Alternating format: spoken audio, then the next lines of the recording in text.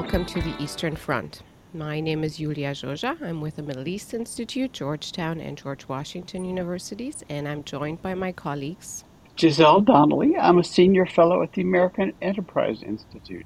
And Dalit Borohaj, also with AI. On our podcast, we talk about the many challenges to European peace that tend to emerge along a line running from the Baltic to the Black Sea, the Eastern Front, and about why those matter to the United States. If you enjoy this episode, please consider subscribing, rating, and reviewing us. Today, we're honored and thrilled to welcome Anders Fogh Rasmussen, former NATO Secretary General, currently CEO of Rasmussen Global, on our show. Welcome. It's great to have you with us. And we want to start broad with you being here in DC and now on almost a regular basis, lobbying for more support for Ukraine, something that we've been trying to do on this podcast too for a while now. And we're looking now at the beginning of 2024 at a year of super elections, if you'd like, with many European countries, EU elections as well, and of course elections here in the United States. And arguably, it's also a pivotal year for Ukraine. So where do you think we are standing in the war itself? And of course, in the vitally needed support for Ukraine? Yeah. Thank you very much for having me. It's correct that I'm currently in DC to visit Congress and speak during media to deliver messages of how important it is to stay the course, continue our support for Ukraine. Now, right now we're seeing an intensified Russian attack against Ukraine. After the war broke out between Israel and Hamas, Putin has decided to exploit that opportunity to reinforce his offensive against Ukraine. So consequently, the Ukrainians have reorganized their troops and they have now focused on strategic defense. But pending our decisions on new weapon deliveries, I would expect a new Ukrainian offensive early spring. Pending Western weapons deliveries, that's a big asterisk that you've put in there. You have been making the rounds around DC, and in particular, talking to a number of the so-called Freedom Caucus, or the highly conservative members of the House of Representatives that now really represent the largest bloc of skeptics and almost opponents. Without portraying any confidences from your meeting, I wonder if you could give us a sense of how their attitudes might be changed or be changing. Yeah.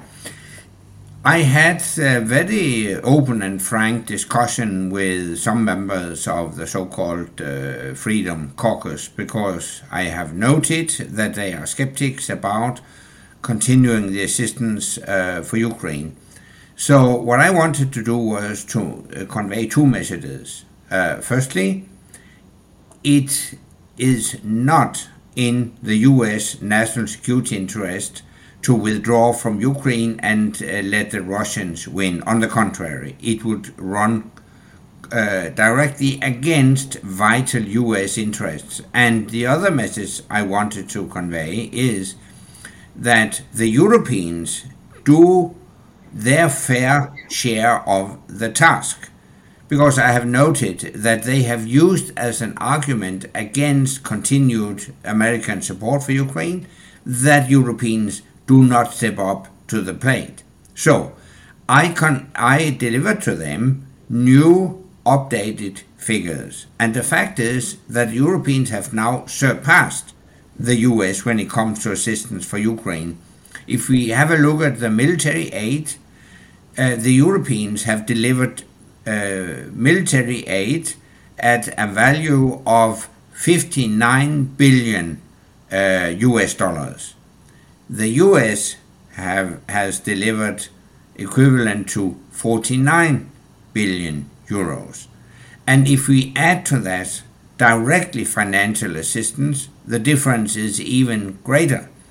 The Europeans have delivered $166 billion. The US has delivered $77 billion. And these figures were actually a surprise for many of the participants in the meeting. So I hope that could contribute to a change of their views.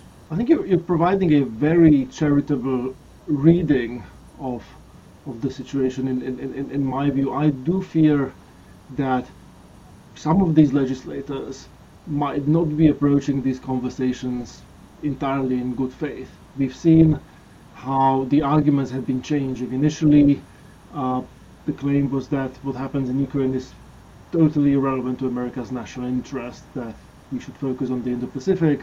Then the argument was that Europeans are not paying their fair share. That has proven to be incorrect. And the argument was that the Biden administration had no strategy for victory. Now, the border security issue is being bundled together with Ukraine aid, and when Senate and the White House do work out a compromise on border security, you still have to wonder whether the Speaker of the House will bring a compromise bill to the floor. Is your sense, and again this might be asking you to betray confidence, is your sense from these conversations that we really are facing a substantive disagreement on which compromise is possible, or whether all these issues are serving just as an excuse for the Freedom Caucus to oppose any aid to Ukraine, that essentially ending aid to Ukraine and helping Putin is the end game for them?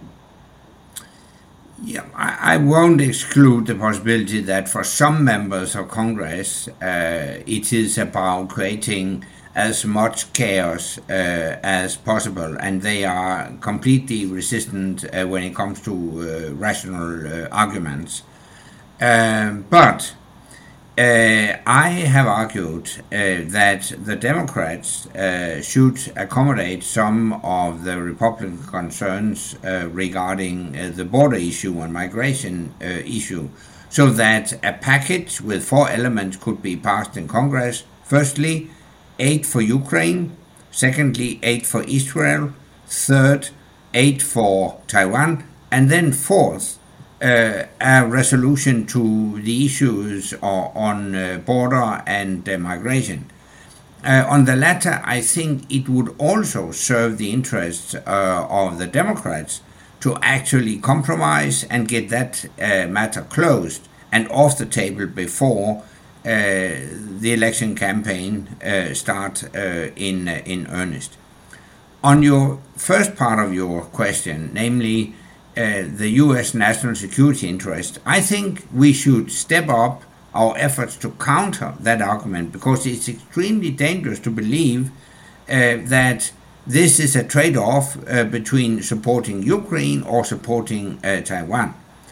The fact is that the two conflicts are interrelated.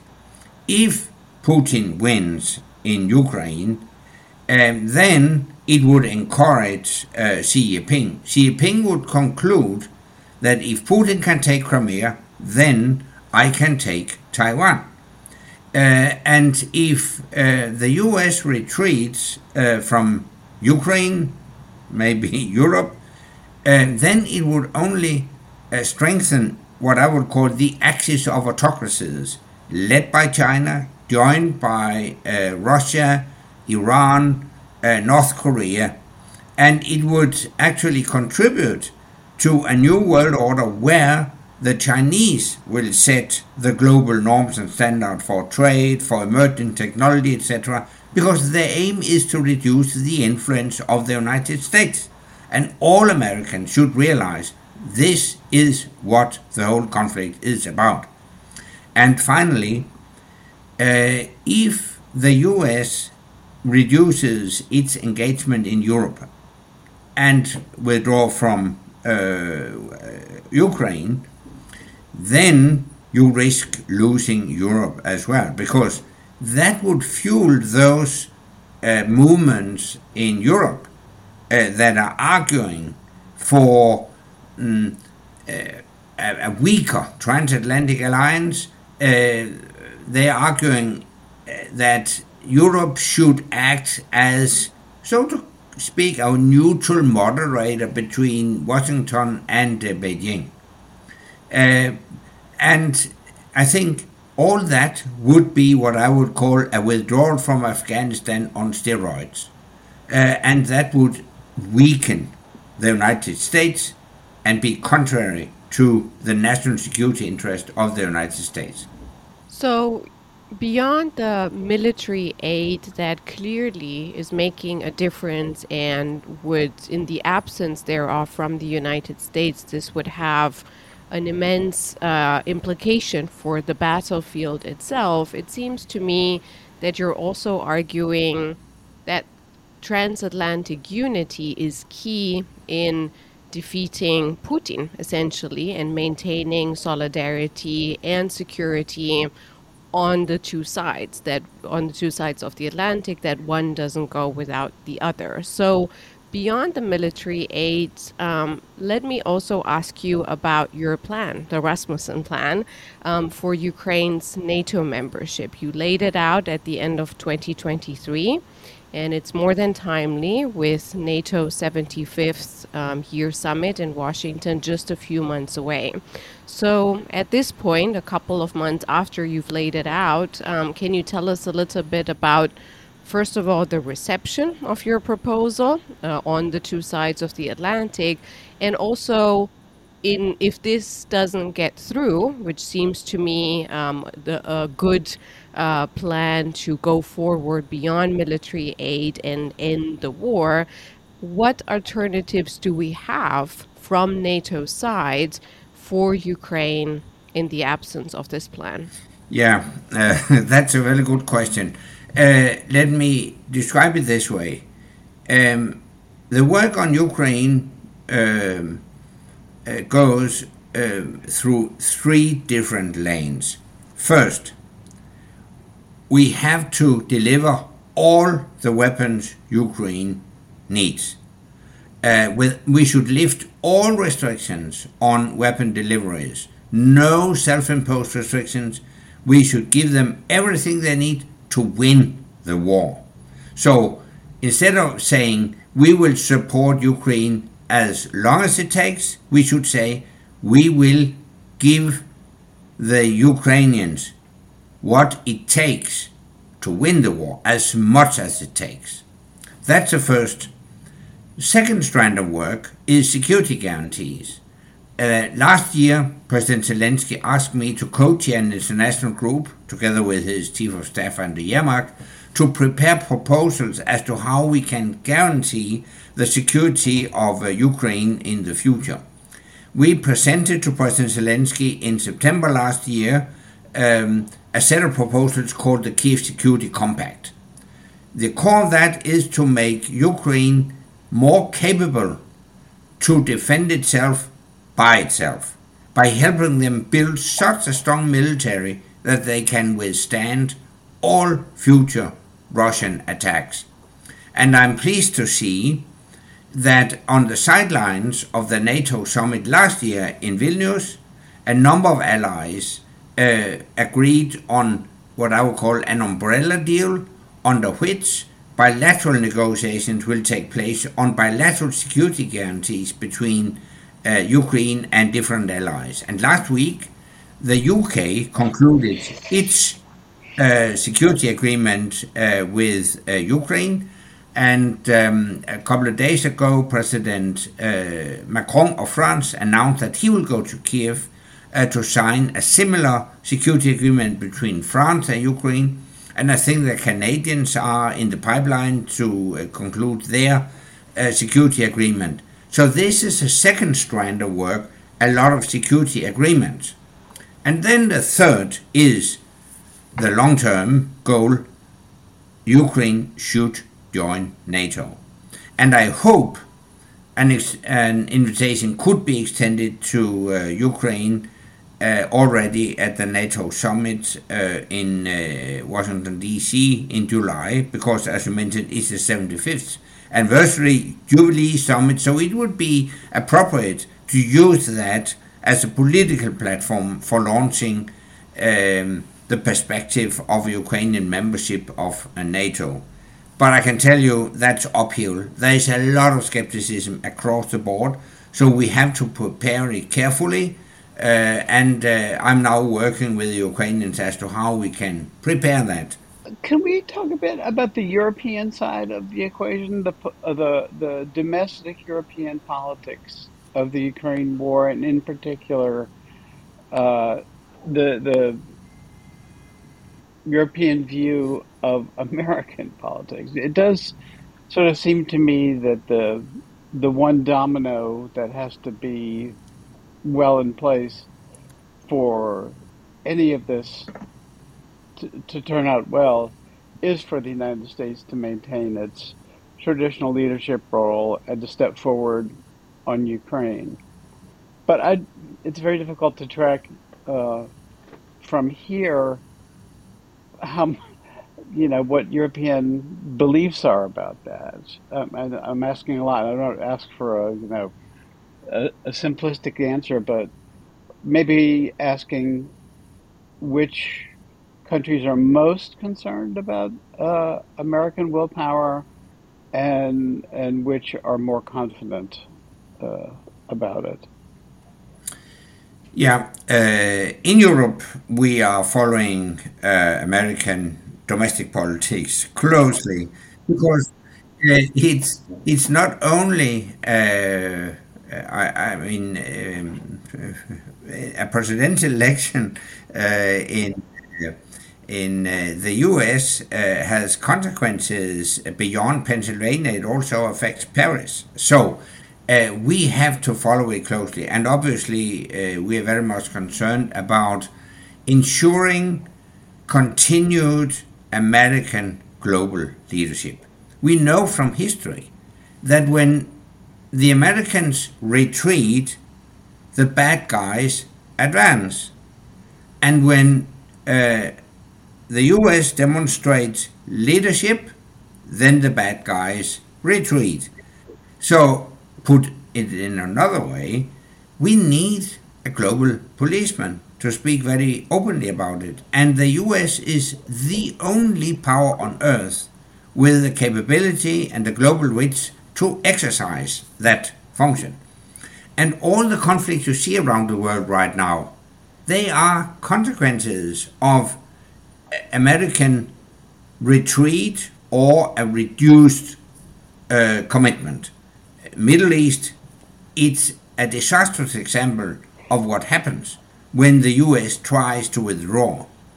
So whether you like it or not, the United States is a unique superpower that has global responsibilities. So this is the common view in Europe. More in Eastern Europe and Northern Europe than maybe in the south of Europe, but basically we all realize that we need a very strong transatlantic alliance. We need NATO as a cornerstone of transatlantic and North Atlantic security. But it goes beyond that. I think we have also in Europe a responsibility and obligation to help the US in the ways we can when it comes to the Chinese challenge.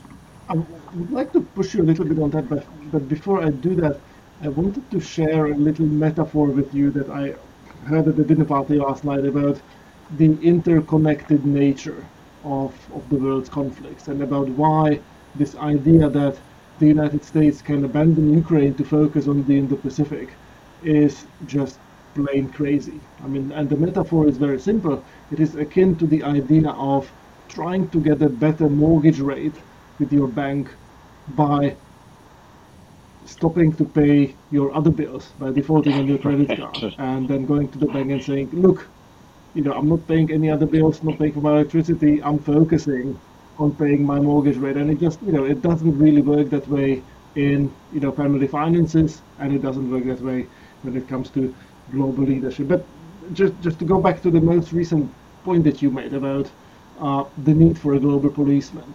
Um, there is a decent chance that in the US election in November, Donald Trump will be elected, and that unlike in the first Trump term, there'll be many fewer adults in the room and many fewer people in the administration who do share the belief that America's leadership is necessary and benign force in the world.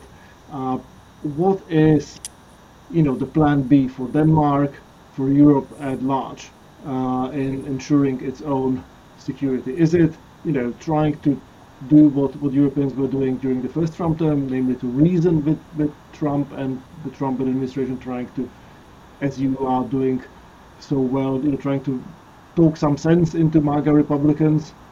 Or is it really to dramatically step up its own deterrent power, Europeanize France's nuclear deterrent, come up with a European military and genuine strategic autonomy, genuine Zeitenwende at the European level? I mean, much as it's very difficult to imagine a scenario like that, I think these are the sort of conversations that Europeans ought to be having. What's your take on what Europe's plan B might look like? I would put it this way: whoever might be elected to the White House in November, we should step up our efforts in Europe to take care of our own security. This is a prerequisite for creating more peace and stability, not only in Europe but globally. And we are on the right track. In the autumn of 2014, we decided in NATO that within the next decade, all allies should live up to the 2% target, that is, to invest at least 2% of their GDP in defense. At that time, only 3 allies lived up to that commitment, namely the US, UK, and Greece. Now, by the end of 23, it was 11. And by the end of 24, I think it will be 15 or 16, and even more by the end of 2025. So we have to do more, but we are on the right track. So I think whoever will be elected, this will be a trend. For instance, in all Nordic countries have now agreed on bilateral security agreements with the US, in addition to our NATO membership.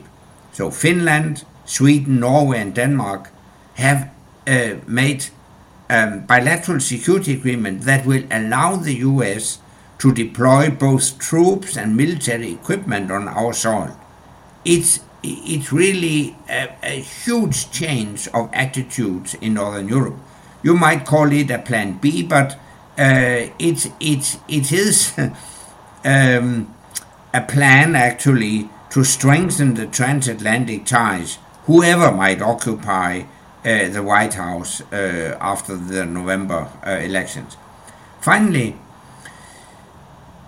in the case that Trump is elected president, I think he needs to take into account that within his own party there is a strong camp of what I would call classical Republicans, representing the view that we need American global leadership. For instance, I would point to the joint plan for victory in Ukraine, elaborated by 3 prominent Republican committee leaders in Congress, the leaders of Foreign Policy Committee, Armed Services Committee, the Intelligence Committee. I have read that plan with great interest, and I couldn't agree more. Their point of departure is that we are confronted with the most dangerous array of adversaries since the Second World War. So they propose to step up our support for Ukraine to make sure that Putin will not get any success. They argue this is the true national security interest of the U.S. So within the Republican Party, you have those different camps. So I mean, whenever I meet Congress, I see a strong bipartisan support for continued assistance to Ukraine. So I think there are also limitations as to how much a Trump administration can reduce its commitment to Ukraine. Mr. Rasmussen, before we let you go, I'll take the prerogative of squeezing in one last question. We've moved from we've moved from the west eastward into Ukraine, and I want to ask you specifically about Russia and about reading Putin. You were Secretary General of NATO when Putin first invaded Ukraine. And the question is basically, how did you assess his intentions vis-a-vis European security at large at that time? And where does this leave Europe now? Do you reckon that Putin is now content, or do you see him posing beyond Ukraine a wider threat? I've always had a very tense relationship with Putin. That dates back to 2002 when I took the rotating presidency of the European Union. We negotiated the big enlargement of the European Union, and in that respect we also had to deal with some Russian issues. We had negotiations. I had directly contact with Putin. So we have had tense relations ever since. And when I took office as Secretary General of NATO, in my first meeting with Putin, he said to me, "You should abolish NATO. It's a relic from the Cold War." So this is, in a nutshell, his view of European security. So if he gets any success in Ukraine, he won't stop. Next goal would be Moldova, then Georgia, and eventually he would also put pressure on the Baltic states. Maybe he wouldn't attack them directly because they're members of NATO, but he would put pressure on them, and it could risk a direct war between NATO and Russia.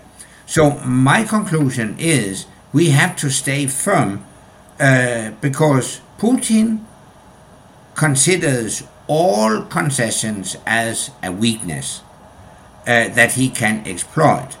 So we shouldn't demonstrate any weakness. On the contrary, we have to stay firm. We should learn from history that appeasement with dictators does not lead to peace. It leads to war and conflict. So the best way to stop Putin is to let him suffer an outright defeat in Ukraine. It is to allow Ukraine to join NATO so that we have Ukraine as a bulwark as towards an aggressive Russia. We need a new European security architecture to ensure permanent peace and stability on the European continent. We couldn't have hoped for a better ending. Anders Fogh Rasmussen, many thanks for joining the podcast. It's my pleasure. Thank you. From me, Julia Georgia, and my friends, Giselle Donnelly and Dalibor Rohaj. thank you for listening to the Eastern Front. If you enjoyed this episode, please consider subscribing, rating, and reviewing us. To stay up to date with the Eastern Front, please give us a follow on Twitter or X at Eastern Front Pod and sign up for the newsletter included in the show notes. You can find more episodes and additional content on our website, aai.org, Apple Podcasts, Spotify, or wherever you get your podcasts. Thank you, and until next time, goodbye.